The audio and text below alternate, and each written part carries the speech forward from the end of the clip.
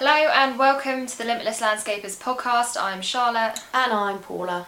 And today is going to be a bit of a behind the scenes. We're basically going to hit record and just let you guys in on a conversation between myself and Paula about various topics, including reporting and tracking your success and planning your marketing. Enjoy. As the co-founders of the Landscaper Circle, we help you get more money, time and freedom to become limitless. Through our experiences as fellow landscapers and our tried and tested methods, if you want help with your marketing, managing or growing your business, you've definitely come to the right place. If you're a landscaper, garden designer or supplier to the industry, then hit subscribe so you never miss an episode. Now, let's get back to the show. Now, websites are something that we've spoken about before, but not in so much detail. So let me get that website. Here we go. Please create a monthly website report for the Landscaper Circle to include the following sections with all data compared to the previous month. So, audience overview. So this is where we're going to look at the type of people that are visiting the Landscaper Circle website, and you should be looking at your website, and all of these things will generally apply. So first of all, in the audience overview section, total users. So this is the total number of users that have visited the website. Out of those people, who are new visitors and who are returning, so they visited the website more than once. Pages per session, so how many pages of the website did they view in that time? Average session duration, so how long did they spend on the website on an average? Bounce rate, so this is someone that visited one page and then came back off the website straight after. Now this will vary month by month, but you want to try and keep it below 50%. 50 to 70% needs some work, 70 plus, then you need to really look at your website because something is probably wrong or you're getting hit with a load of spam. Demographics, so Google Analytics, this is all available in Google Analytics. Demographics, so age and gender, so you can then compare it to your ideal client profiles and see if that's similar. Interests, so what interests are Google recognising these people are having? So for hopefully, for all of you guys, it will be home and garden they'll have an interest in. Location and language, so you can see obviously where in the world people are visiting you and what language they're speaking. Devices overuse, so are they using their mobile or their computer? And user flow up to second interaction. Now what that means is in Google Analytics it does this mind map basically and shows the pages they land on, then it shows where they go to next and where they go to next and where they go to next and groups people together, so you can see an average flow of how people are getting to the website and what content they're interacting with. Now that's really key, particularly for you guys, to see if people are going on the homepage. Are they going to your services pages or are they going straight to the contact page? Are they visiting your news, starting off at your blog post and then going to your contact? So you can see what content's working well on your blog posts as well as which pages aren't performing. There's the importance of audience overview as well, because Charlotte's just done a rundown of what we should be looking at and comparing to previous months or previous weeks, depending on how often you're reviewing things in your business, particularly the website. But all these things also give you a really good insight into your ideal client, so you can really build up your client avatars using this information as well, adding it to the avatar profiles. And the second benefit of it is that you can really use it when you're doing your ads, so you can really target people on demographics and interests and location and stuff like that, depending, obviously most of us in landscaping are location based, so you'll be looking around your area. However, for us, TLC, we're UK wide, so it's quite interesting to find out what part of the UK they might be from, or even if they're outside of the UK as well. But these are all really interesting points that you can then map out as well, that you could utilise when you're doing anything like Facebook or Google ads. So that's another topic, but it's important to get your head around your audience is what I'm trying to get across to you. Definitely, and tying in very nicely with that is the next section, which is acquisition. So this is how people have come to the website. So this is, did they come through Google? Did they come from your social platforms? This is how you can effectively track any marketing you're doing to see if it is bringing people to your website. And by setting up Google Analytics goals, as I mentioned, you can then track if they completed your contact form, if they clicked your phone number, if they clicked your email address. And so you can effectively see from social media, 5 people this month clicked to complete the contact form or they clicked the phone number. So again, we've set these up for the Landscapers Circle, but those are examples for you guys and you can see them. Social channels performance. So you can go in and see whether Facebook was better than Instagram. So I've basically asked Mia to do an overview of which social platforms are providing the best results. Email performance, so again you can see email acquisition, so how many people came from emails, and obviously for the Landscape Circle we send out quite a few emails.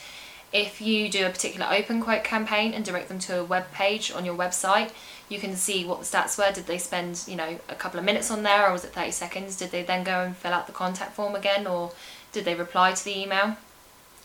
Referrals, so this is really important for you guys. So referrals is when someone else is linking to your website. So if you're part of an association where you have a profile on their website, that's if they click then through to your website based off of the associations, then that counts as a referral. So you can see which associations, which manufacturer registers, that sort of thing, are actively getting you people to click through to your website, as well as any other websites that are linking to you. And this is also good to see if there's any websites that you aren't sure why they're linking to you or it's incorrect.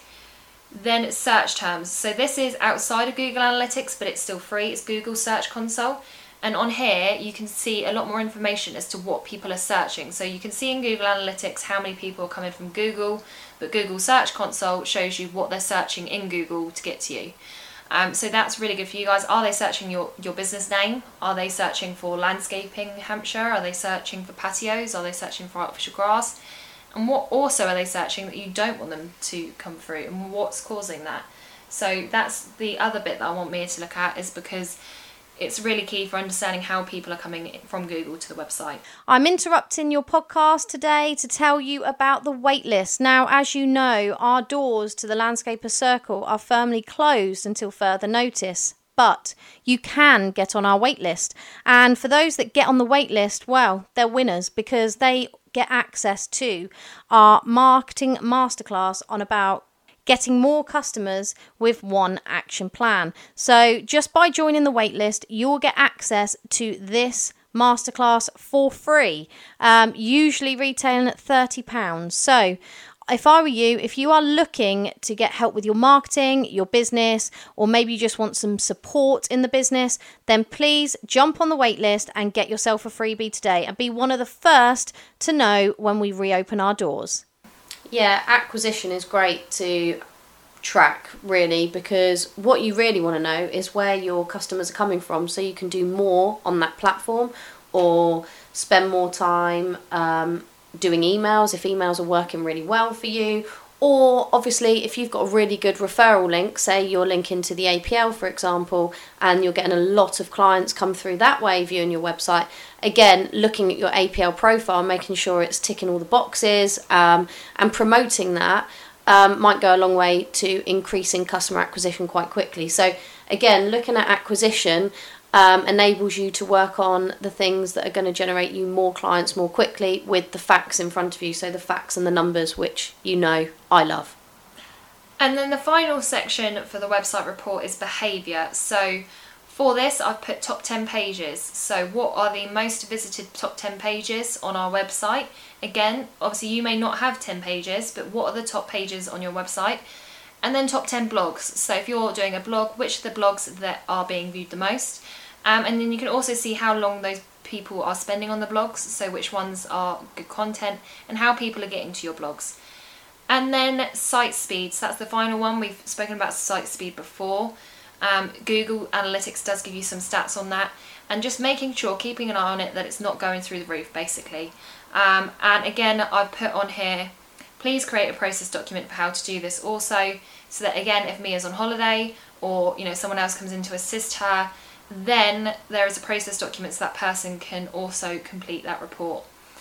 And that is it for the websites. And you do want to add anything else to that?